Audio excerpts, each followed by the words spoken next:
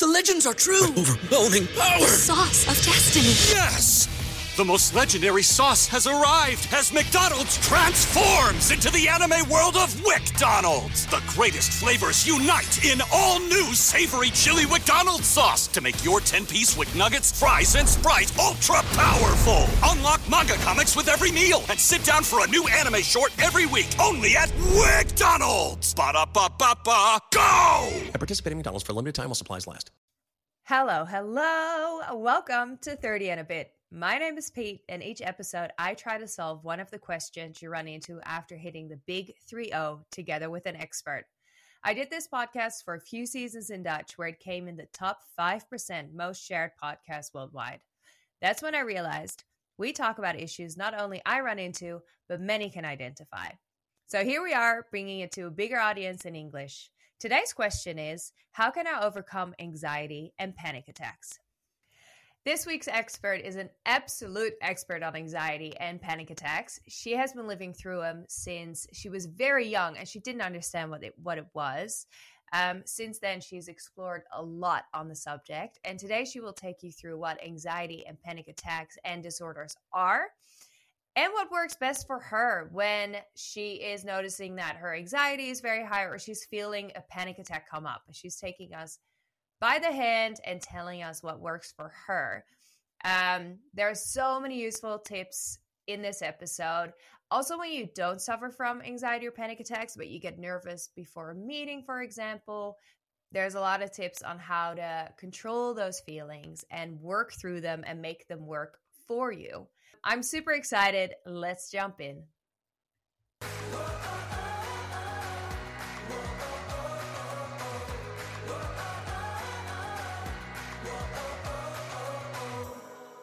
The facts and figures of today are from the US. General anxiety disorder affects 6.8 million adults, or 3.1% of the US population, but less than half is receiving treatment.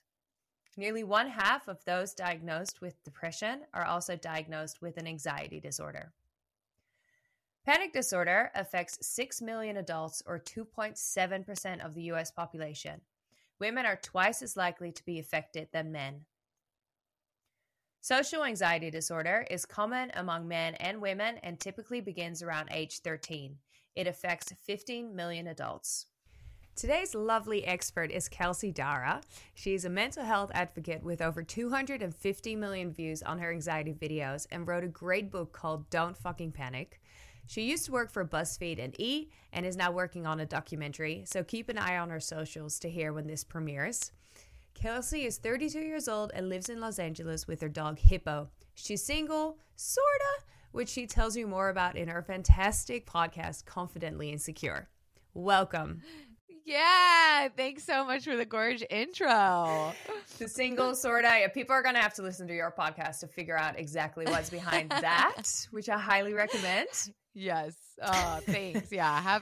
Happy to talk all about my liberal lifestyle and promote the good word. We were at a wedding together in December, but we didn't actually get to meet. We met a couple weeks later, which was such a shame. So we've been on online calls for a couple times now, but we were in the same space and we had spotted each other, but no one figured, hey, these two are both podcasters. Maybe we should introduce them. Yeah, our auras found a way to make it work. Our energy recognized energy, and we're like, we'll get there. We'll find each other. And look at us. That's true. 2 weeks later, we got there, which is so good.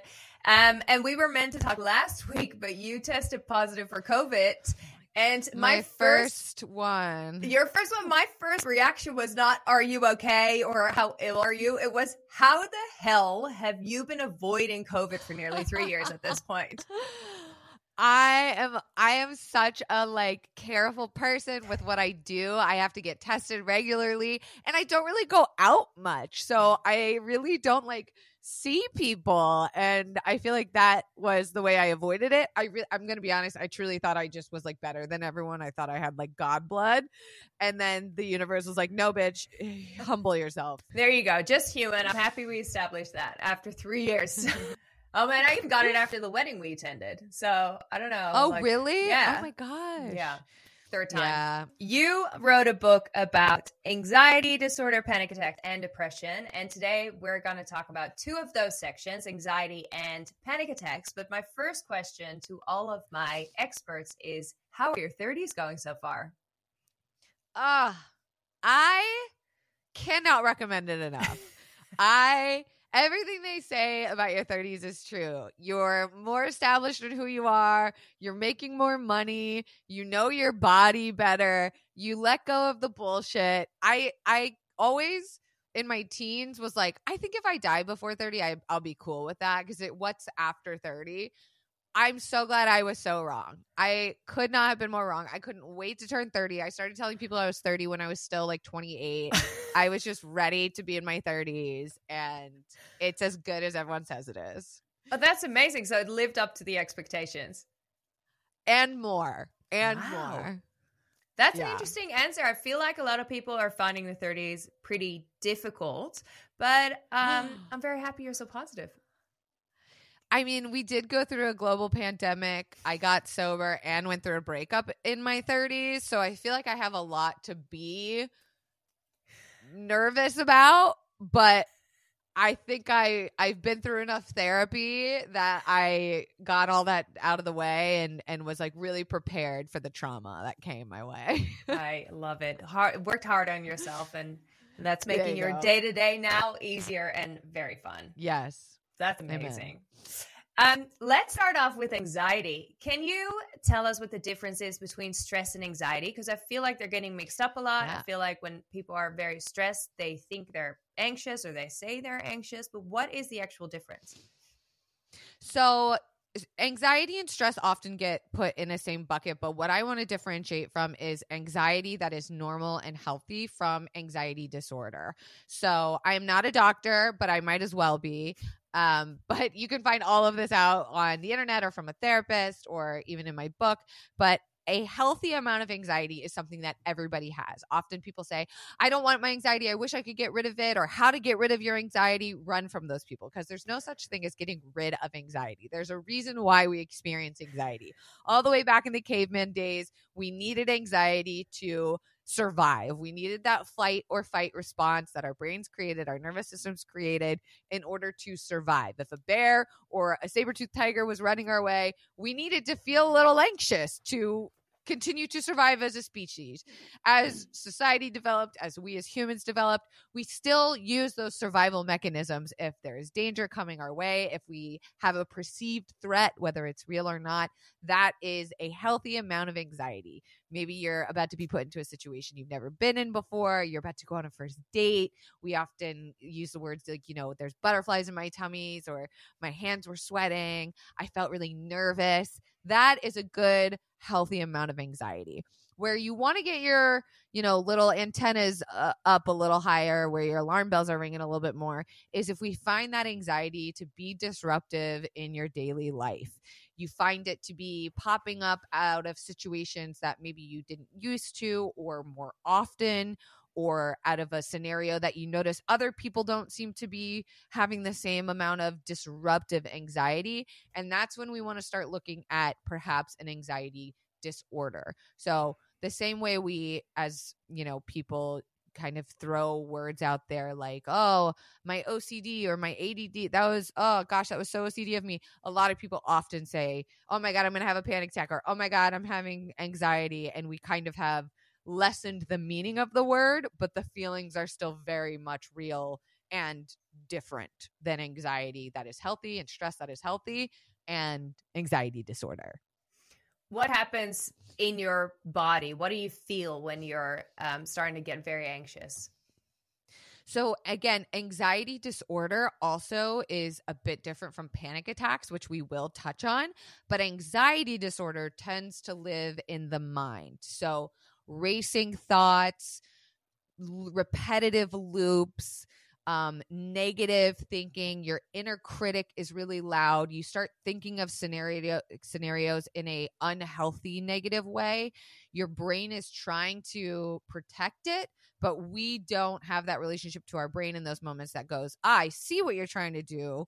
let me neutralize and reverse, we just play into it. We start to spiral with it. So often daydreaming or disassociation or feeling like you can't outthink your own thoughts. Maybe your brain is racing faster than you feel like you can even explain.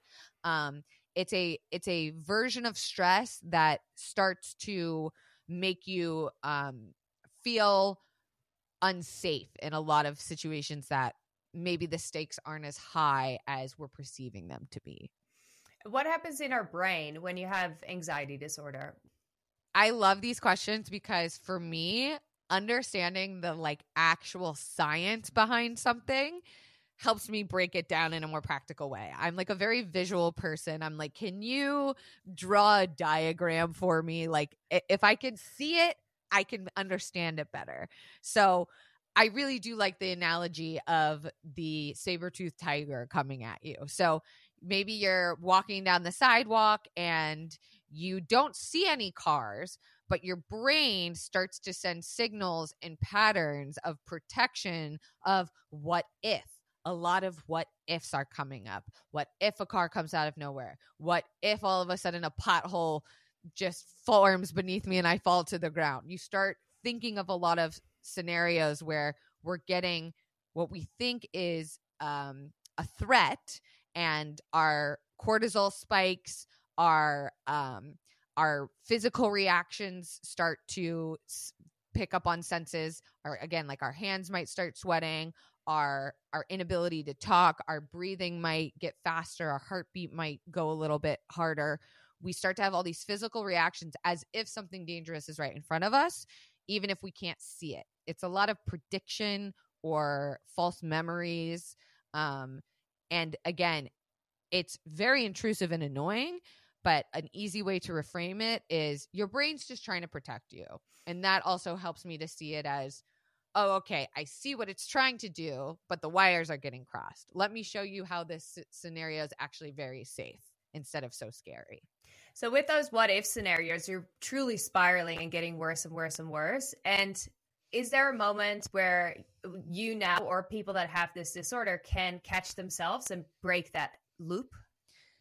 Absolutely, which is like the best news of all time, because I think with anxiety disorder, we think, oh, am I going to be this way forever? Will I ever feel better? Will I ever feel different? Will I ever not be this way?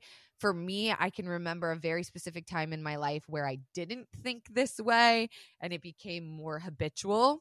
So the good news is absolutely we are able to break the cycle of anxiety disorder. For a long time, the medical field wanted us to believe that it was a chemical imbalance and that you were either just born this way or you weren't. And you either had to be on medication or you didn't. But what they're finding is that it is so much more of a biopsychosocial experience of anxiety. It can be environmental, what's going on around you physically. It can be biological. Maybe there is something in family history. Maybe you are more prone hormonally to something than other people. Maybe you are more sensitive.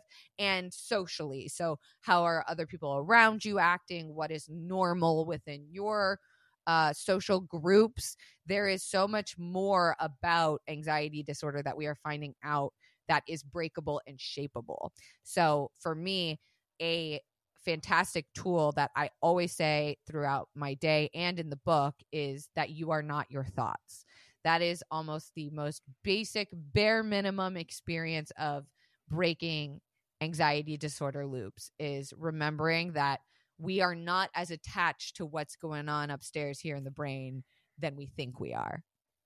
I wrote that one down. You are not your thoughts. I think that is so powerful. And even for people that don't have the panic disorder, it is just in your day-to-day life, remembering that is so important. You are not your thoughts.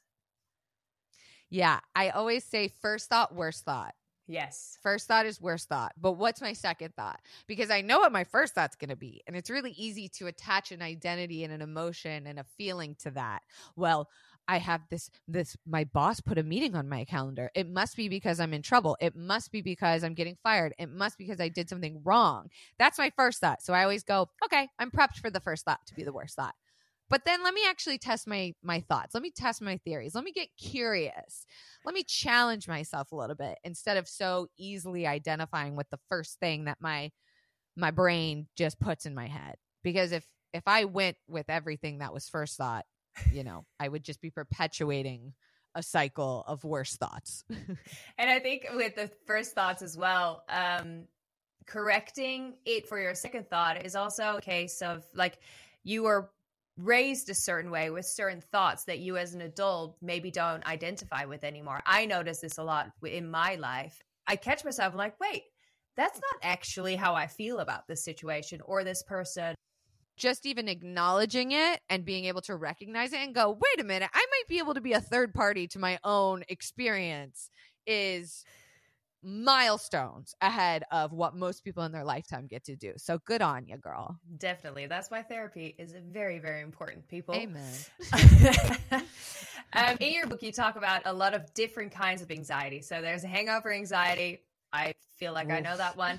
Work anxiety, grocery anxiety, and even news anxiety. And I quit reading the news after dinner a couple years ago. Best decision ever. And social anxiety. Social anxiety is a long-term and overwhelming fear of social situations. And I feel like this kind of matches maybe with our generation, but what can we do about it? Social anxiety specifically? Yeah. Oh, I love this one because we give labels to people that are so finite, right? We go, you're an introvert or you're an extrovert, and you're either a social person or you're not. And you couldn't possibly have anxiety if you're the center of attention, if you're someone who performs for a living or talks to people for a living. There's no way you get anxiety. You write about this in your book. You hear this all the time. All the time. I'm not allowed to have anxiety because I'm an outgoing person who's in the entertainment business for a living. I literally do this to myself. How could I possibly have social anxiety when I talk to people for a living? So we have these ideas of people, and it's either you're this or that. And it's very black and white thinking. And of course, what we're starting to talk more about is that people are so much more multifaceted, so much more complex than we maybe give that grace to. So I think for me, it's about remembering that there are so many more versions of people than what I first meet when I first meet them. So there's something that a lot of people call themselves now, which is an ambivert, which is that they're outgoing when they're around people. They feel energized. But then afterwards, the way that they recharge is actually by being alone, by going inward. So it's like, okay, that's interesting. Because I started to identify with that. I'm very outgoing and loud and happy and social when I want to be, but then I need to be alone in order to do that again. Figure out how you like to socialize with people. Maybe, for some people it's at a dog park, right? Like there's something to focus on. There's an inherent conversation starter right there. And you could walk away at any time. Don't put yourself in a box. Dinner parties, cocktail parties, social networking, like networking events. I always say we just jump right into the deep end. So let's wade into the water a little bit. And that's my recommendation for people with social anxiety. That's a really good one. And what about people that feel ashamed about their anxiety? Yeah, I think now more than ever, literally every single day, we are getting better as a society about talking about it. And this is where I like to tell people the internet is your best friend, because you can come into a space anonymously if you want with a anonymous avatar username, and you can go to so many resources online to see how you don't have to feel alone or have to feel shameful about it. And I'm not going to lie, it does feel shameful the first time you're out and proud about it. I was terrified. I was terrified to sort of come out as having an anxiety disorder. I came out as bisexual and queer before I talked about my anxiety disorder publicly, because I was afraid of what people would think about me. The second you acknowledge it and the second you share about it and find your safe spaces, the less shameful you are going to feel, because there is so much community in the mental health system. There is so many group spaces, Facebook chat rooms, Reddit threads, Twitter spaces. There are so many places where you can, again, wade into that water. You don't need to jump into the deep end. And also use the people around you that you trust, because I guarantee you more people experience it than you realize. And probably the people that are close to you that you would like to share it with maybe have already kind of felt something about you as well. It's probably not the biggest surprise. No, I think if, especially if you have someone in your life that is understanding of mental health disorders or just of mental health in general, I think you'll realize there's more people in your life than you realize. If your partner has anxiety disorder, or your parent, your brother, sister, how can you support them best? I love this question, because if there was just like one answer that applied to everyone, we would all have better relationships. Everyone is different, right? Like some people who might, like me, I like to think I'm a veteran in this world. I can very clearly and easily tell a partner what my list is. I've literally written a list before of like, here's things you can do to help me when I am experiencing this, or like, they always say like, me better than I know myself. Maybe they've gotten to know me to an intimacy that they can even say like, hey, what if we like took a pause and took a deep breath right now? Or like, a partner that I'm with right now knows that I really like physical touch when having a hard conversation. So if we know we're going to have a tough conversation, or if he recognizes that I'm maybe in my head a little bit, he'll kind of like scoop me to sit facing him, and we'll like touch thighs, or like, hug each other, and like really take a nice deep cleansing breath together. And he'll be like, ooh, where do you feel that in your body? And I'm like, oh, bitch, I fucking am obsessed with you. Like he just knows these little tools to help me expel that unwanted energy or anxiety. So that's for me personally. Some people want to get the fuck away from other people when they're experiencing anxiety. They're like, don't touch me, don't come near me. I actually need to go retreat inward. I need space, and I will let you know when I want to come back. That is an ex-partner of mine that I had, where I couldn't possibly understand that, because I am like, we will solve this right here in this room. How can I help? It's different for everyone, but I think just even having the conversation about it, getting curious about it, offering solutions about it is going to be the first step in figuring out sort of what your cocktail is. You also have an amazing list of things that you can try in your book that you can try when you feel anxiety coming up. So maybe it's even an idea to write these down with your partner and be like, next time when you see me, when you see my anxiety rising, let's try this next time, like tapping on your chest, or like remind me to try that. And then together we can figure out what works best. Pete, if you don't think I fucking love a shared note in your notes app, oh my God. Everyone right now should open up their notes app, pause this podcast, go into your shared notes, share with your partner, your best friend, your sister, your mom, your dog, I don't care, and label it as your toolkit. Give yourself each a little section. Write about when you're feeling tired, when you're feeling hungry, when you're angry, when you're horny, when you're anxious, when you're panicking. I want you to write every scenario that you can imagine that you would want your partner involved in, and start writing out things for each other. And it's like a fun little thing to check in on with your partner, to make it kind of gamified, to make it an activity. I love a shared note. You mentioned being in a relationship earlier and how to deal with that with partners. You're newly single. And I think dating with anxiety disorder is very difficult as well. And I would love to learn how to deal with that from both sides of the coin. Like if you're the person with anxiety disorder, or when you're the partner dating someone with anxiety disorder. I thought I was the most fucked up person on the planet. I thought there's no one like me.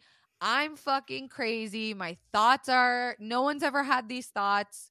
I am unique in this experience. No one's ever going to understand me. And I could not have been more wrong. From meeting people who had completely identical experiences, thoughts, behavior patterns, fears, anxieties, to people who actually had more severe and unmanageable mental health disorders that were way more intense, way more time consuming, that I didn't know was at that level. I've been on both sides where I've had someone confess to me something about their mental health journey that I had to check myself and go, oh shit, I'm being a little judgmental right now. I'm noticing a fear thought pop up of like, well, there can't be two of us that are fucked up in this relationship. No way. And the truth is, Pete, everyone has their shit. Everyone comes with baggage. Everyone has an experience of trial, trauma, tribulations in their life. And it's about what we do with that information, right? So even I, mental health queen, mental health advocate galore, have experienced those feelings of like, can I handle this? Can I, quote, deal, quote, with someone that lives this way or their mind works that way? And here's the thing is that nobody his entire identity is attached to their mental health disorder, right? Like, I am not who I am at my worst or what I perceive to be my worst feelings all the time. If someone is exciting you because of the way that they, talk about their passions or experience life, is it worth sticking around to figure out that their entire identity is not their mental health disorder? And if you're not on that path in your own mental health journey where you feel like you can be that support system from somewhere else, like, good on you. Like, that's even better recognition. You're only setting yourself up for better success to know like what you are and aren't capable of holding space for. Now, if you like the person a lot and you want to figure it out, you can just say that. You can say, hey, I don't really have experience with this. I don't really know a lot about it, but I really like you. And if that's something that comes along with like a chapter in your book, I'm like down to read it. And understanding too that nobody's perfect and nobody's got it all figured out. Let's go to panic attacks. What are panic attacks exactly? What happens in our brain? Great. So I love this one because it's similar to differentiating anxiety from anxiety disorder and differentiating anxiety attacks from panic attacks. And we often conflate the two. But the biggest indication of like the difference between an anxiety attack and a panic attack is panic attacks are much more physical in the body. And panic attacks are a subset of anxiety disorder. So you can have anxiety without ever having a panic attack, but you often don't have a panic attack without having an anxiety disorder. So panic attack is the physical nature of your body's response in fight or flight. And there's these other two words that have been added to the fight or flight response, which is freeze and fawn. So fight, as you can imagine, your adrenaline spikes, your heart starts to beat faster because it's prepping you for running, for a fight, for energy. You start sweating. Maybe you feel like you're having a heart attack. You can't breathe. You can't swallow. You feel like you're choking. Maybe you feel like you're going to throw up. You're getting ready to fight. There's the flight, which used to be my specialty, which was I needed to get away from wherever I was experiencing that feeling. I felt like I was going to throw up. I need to get out of this room because then I won't feel like I need to throw up. I'm on a plane. As soon as I get off this plane, I'm going to stop freaking out. So I was a flight girl. I was remove me from whatever my perceived stimulus of this bodily reaction is. Then there is freeze. So often your brain feels stuck. You can't speak. Some people get paralysis. You can't move. Your hands literally become tingly to the point of you can't feel like you lift your muscles up. Your body goes in sort of a shutdown freeze response. And then there is fawn, which is I'm feeling threatened. I'm obviously feeling attacked. I'm going to collapse into a outside stimuluses perceived attack and do whatever is necessary. I'm going to say yes to certain things. I'm going to say, okay, whatever I can to make the situation more neutralized. I'm going to people please. I'm going to exist within someone else's control. I'm going to fawn. So you've got flight, freeze, fight, fawn. And those are typically bodily, physical reactions to an anxiety disorder that is coming up as panic attack. And another thing is that people with anxiety attacks feel like they can identify the stimulus of the anxiety. So I have a meeting coming up. I know that I'm going to feel anxious. You start to get more anxious towards as the time is coming up.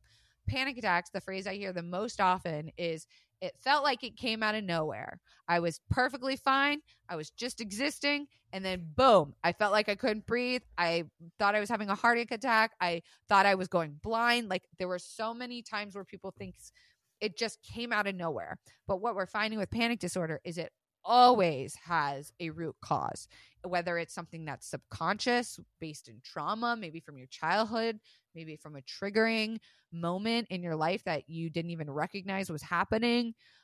Maybe it's built up stress that your body has decided right now is a good time to release this energy or deal with it. I talk about this in the book, but one of my most laughable episodes of Sex and the City is when Miranda thinks she's having a heart attack, so she goes to the emergency room, which is often what happens when people have their first panic attack, is they take themselves to an emergency room and they go, oh, I was just having a panic attack. That was crazy. They gave me some Valium and I left. And that was it. We never revisit it. We never go back to the source, to the cause. We just are like, okay, that happened. And then it never happened again, which is totally plausible. Some people have one panic attack. They go, what the fuck was that? And then they just move on. Majority of people who have panic attacks then become fearful of having a panic attack again. So often with panic disorder, it can be self-perpetuating where you become panicky about panicking. So that's when we got to start to worry about panic disorder. So there's anxiety disorder, anxiety attacks, panic attacks, and panic disorder. And panic disorder is then once we've gone past having one panic attack, maybe now you're in 2, maybe you're in 20, now you're panicking about the panic disorder. And that's when we got to start to look at the physical nature of a panic attack and figure out how to break those patterns. You have little woes, words of wisdoms in your book, little blurbs. And the one that I really liked is the anxiety anticipation is worse than the thing itself. I say that every day of my life. Still, I use this shit from my own book. I swear to God, I didn't just make this up. I said that I think yesterday was I had something coming up and I was like, God, I'm so nervous about this thing. And then I said, the anxious anticipation is always worse than the thing itself. And it's true. It 99 times out of 100, it is true. The thoughts and the anticipation is worse than the actual thing itself. When you feel a panic attack come up, what can you do to stop it from completely exploding? So again, gonna be different for everyone. But for me, I often feel that feeling of it comes out of nowhere. So I could be driving, I could be in the grocery store, and it's almost like a burst of something inside me that changes. I'll feel a burst, and maybe it's my breath gets really shortened for a second. I deal with depersonalization and dissociation. So for a second, my body will kind of check out and I'll kind of come to for a quick second, in a grocery store or during a conversation. And it used to scare the shit out of me because I'd go, what the fuck was that? And then because I'm spiraling into the thought of it and becoming panicky about the panic attack, that's when I would get the throw up feeling. That's when my hands would start to sweat. That's when I'd feel the need to shake and release energy. I need to get the fuck out of here. Now, because I am a professional panic attack person, PPP, I can recognize that feeling. Yesterday, I was in the grocery store and I was reaching up for something and I felt that blip, sort of that explosion internally. And I went, whoa, what the fuck? What the fuck was that? And I went, okay, let me go through my checklist. I just got out of a hot yoga class where I felt really dizzy and like I didn't drink enough water. Maybe I'm dehydrated. Then I went, hey, this could be a panic attack. I've had 1,000 of these before. It's never killed me. No one in the history of the world has ever died from a panic attack, ever. And I know that this will pass. The feeling is really fucking scary right now. I hate it. It never gets easier. It never feels less intense, but I know what it is now. I recognize it, and I know 100 times out of 100, factually, scientifically, for every single person, this panic attack will not last forever. I think with panic attacks, people are afraid that it's going to come and you're going to be that way forever. But it has never historically, scientifically, factually ever happened that way for anyone. It can last what feels like 20 minutes really intensely. It can feel like it's lasting for hours, sometimes for days after a panic attack. I'm walking on eggshells. I'm reverting back to that feeling because I'm nervous about it, and I feel dizzy, a little out of it for a couple days, but it will not last forever. So now when I feel something coming on, I invite it in like an old friend. I go, oh, hey, girl, come on, go sit down. Let me take care of you. Let me treat myself the way that I would treat a scared little girl. I envision the younger version of myself. I literally see her with her crazy hair with big calyx. I often have like some shit on my face because I was playing outside. I know the outfit that I see myself in, and I see her really scared, and I go, oh, baby, come here, girl. Like, let me hug you. Let me hold you. Let me sit down with you. Where does it feel scary? Where in your body are you thinking about it? What's going through your mind right now? Like, I invite it in, and I sort of treat it as this third thing, which took me a very long time to do. And I hate to say that practice makes perfect with panic attacks, but the more you lean into the idea of being okay with it, the easier it will become. It becomes more recognizable. It becomes more manageable. You go, let me look through my tool belt. Do I need the hammer today? No, I don't need the hammer. Okay, do I need the wrench today? Maybe not. Maybe a little bit of wrench, but I'm ultimately going to need the drill. Like, you've got this awareness now to say which thing is going to be good for me, right? With breath and panicking, breath is so important because people often say they feel like they can't breathe. They feel like they're trying to always catch their breath. And what our body is actually doing, because we feel like we're choking, we feel like we can't breathe, we feel like all of these things. So we're trying to inhale more air. I can't breathe. I'm choking. I feel claustrophobic. But then what we're actually doing is we're over oxygenating. Your body's going, why are we taking in all these breaths? I better speed up my heart. I better go into fight mode because something must be coming. So even though it feels absolutely chaotic to do in the moment of a panic attack, what we really need to do is slow down our breath. Even if we feel like we're choking, even if we feel like our heart's about to stop because we can't breathe, we want to breathe, bring it all down, bring everything, control that central nervous system, go into parasympathetic mode. We do not need to be alarm bells. We do want to bring everything down. So even though I fucking hate breath work, even though I fucking hate thinking about my breathing, once I leaned into it and went, all right, you motherfucker, let's do it together. Let me become friends with my breathing. Panic attacks became night and day different. But when you're in the supermarket and it happens to you, do you run to the car and go do your breath work? Like, what do people do when it happens in public spaces? That's often what a panic attack is also fear of, is it's happening in public. If you have a panic attack at home, who cares? Take a Xanax and pass the fuck out, right? It's often because people are terrified of it happening in public. And I used to be that person. I used to be the person who went, I need to excuse myself. I need to go to a bathroom. I need to run out into the parking lot. I need to go sit in my car. I need to get away because I'm terrified of someone seeing me like this. Now I can, in my own mind and body, recognize it. You could be talking to me. We could be having a conversation and a panic attack might start to pop up for me. And the first thing I do is I go, there it is. I recognize it. And the first thing I do is I scrunch my toes up in my shoes and I start to feel the ground. And I go, let me get grounded, because I know with my panic attacks, my soul tries to leave my body. My mind literally tries to jump out of its own existence and disappear and die. So the first thing I'm going to do is I'm going to ground in. I'm actually going to go, okay, hey, panic attack, what's up?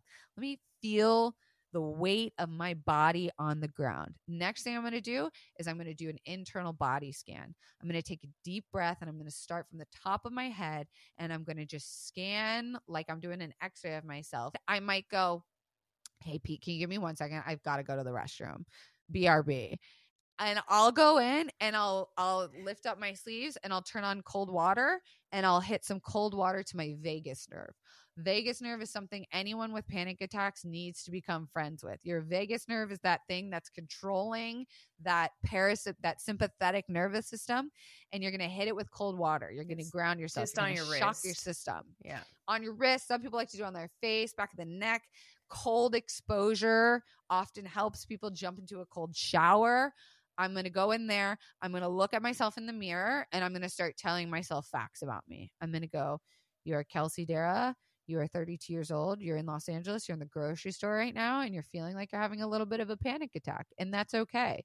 I'm going to go to my messages of safety, which is something that I've developed over years of having panic attacks. Again, my phrases, it's kind of like mantra work. This too shall pass. I am safe. I am not going crazy. I am not about to have an episode of psychosis.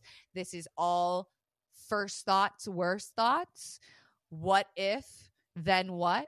I love my what if, then what plans. So what if this happens, then what? What am I going to do? Well, what if I have a panic attack in the middle of the grocery store while I'm talking to you? Then what? Well, if I can give my answer to a then what, often the what if, it doesn't seem so scary. What if I have a panic attack? Well, then I'm going to go to my car. Maybe I can have enough wherewithal to drive home. Maybe I need to call my roommate or my partner or my sister to talk me through this moment. I'm going to have a lot of answers to those what if thoughts. So there is a whole sort of game that I'm able to cycle through when I have that panic attack in public. And for a lot of people, it can be carrying medication with them, carrying your benzodiazepines. A lot of people carry Xanax, Klonopin with them, Valium. Having a bottle of water on you. People feel like even just knowing that those things exist in your worst, last case scenario, have a plan. Always. Having a plan is going to make you feel in more control. And that's ultimately what a panic attack is feeling that lack of control. Amazing. That was so useful. I think people can really make a checklist and with tips of how to deal with panic attacks. The very last question every episode is, if you could give the listeners one takeaway from this episode, what would it be? To think of one thing that encapsulates all of what I'm feeling. I'm going to give one that I don't normally give because I feel like I've given a lot of really like basic starter tips throughout this episode. So I'm going to give one that if you've made it this far, you're leaning in, you're with us. We're down the rabbit hole at this point. The thing I'm going to tell you is a phrase that I often like to say, and I talk about in the book too, is to seek discomfort. So much of anxiety, so much of panic is about control and feeling lack of control. So the more you put yourself in situations, in scenarios, become less agoraphobic, become less socially anxious, less panicky of the things you fear, the easier it's going to get. The more exposure and proving to yourself that you can absolutely do it, that you are stronger than you think, that you are more resilient than you might feel in this moment, the better it is going to get. And that is something that I can 100% factually, scientifically say is absolutely true. Amazing. Your book, Don't Fucking Panic, talks about anxiety, panic, and depression. And if you feel like you fall into any of these categories, I would really recommend getting the book and get the paperback because it has a lot of assignments in it and a lot of room to write. So definitely go get it in the paperback version. And as I mentioned at the start, you also have a very funny podcast called Confidently Insecure with your friend Zach. I think it's very entertaining, so people should definitely go listen to that as well. Yeah, we have fun over there. It's not as intense. It's a little bit more comedic. Yeah. No, it's very funny. And what's your Instagram handle? Oh, you can find me everywhere on the internet at Kelsey Darragh. Thank you so much for being here. I had the best time. Thanks, Pete. Thank you so much.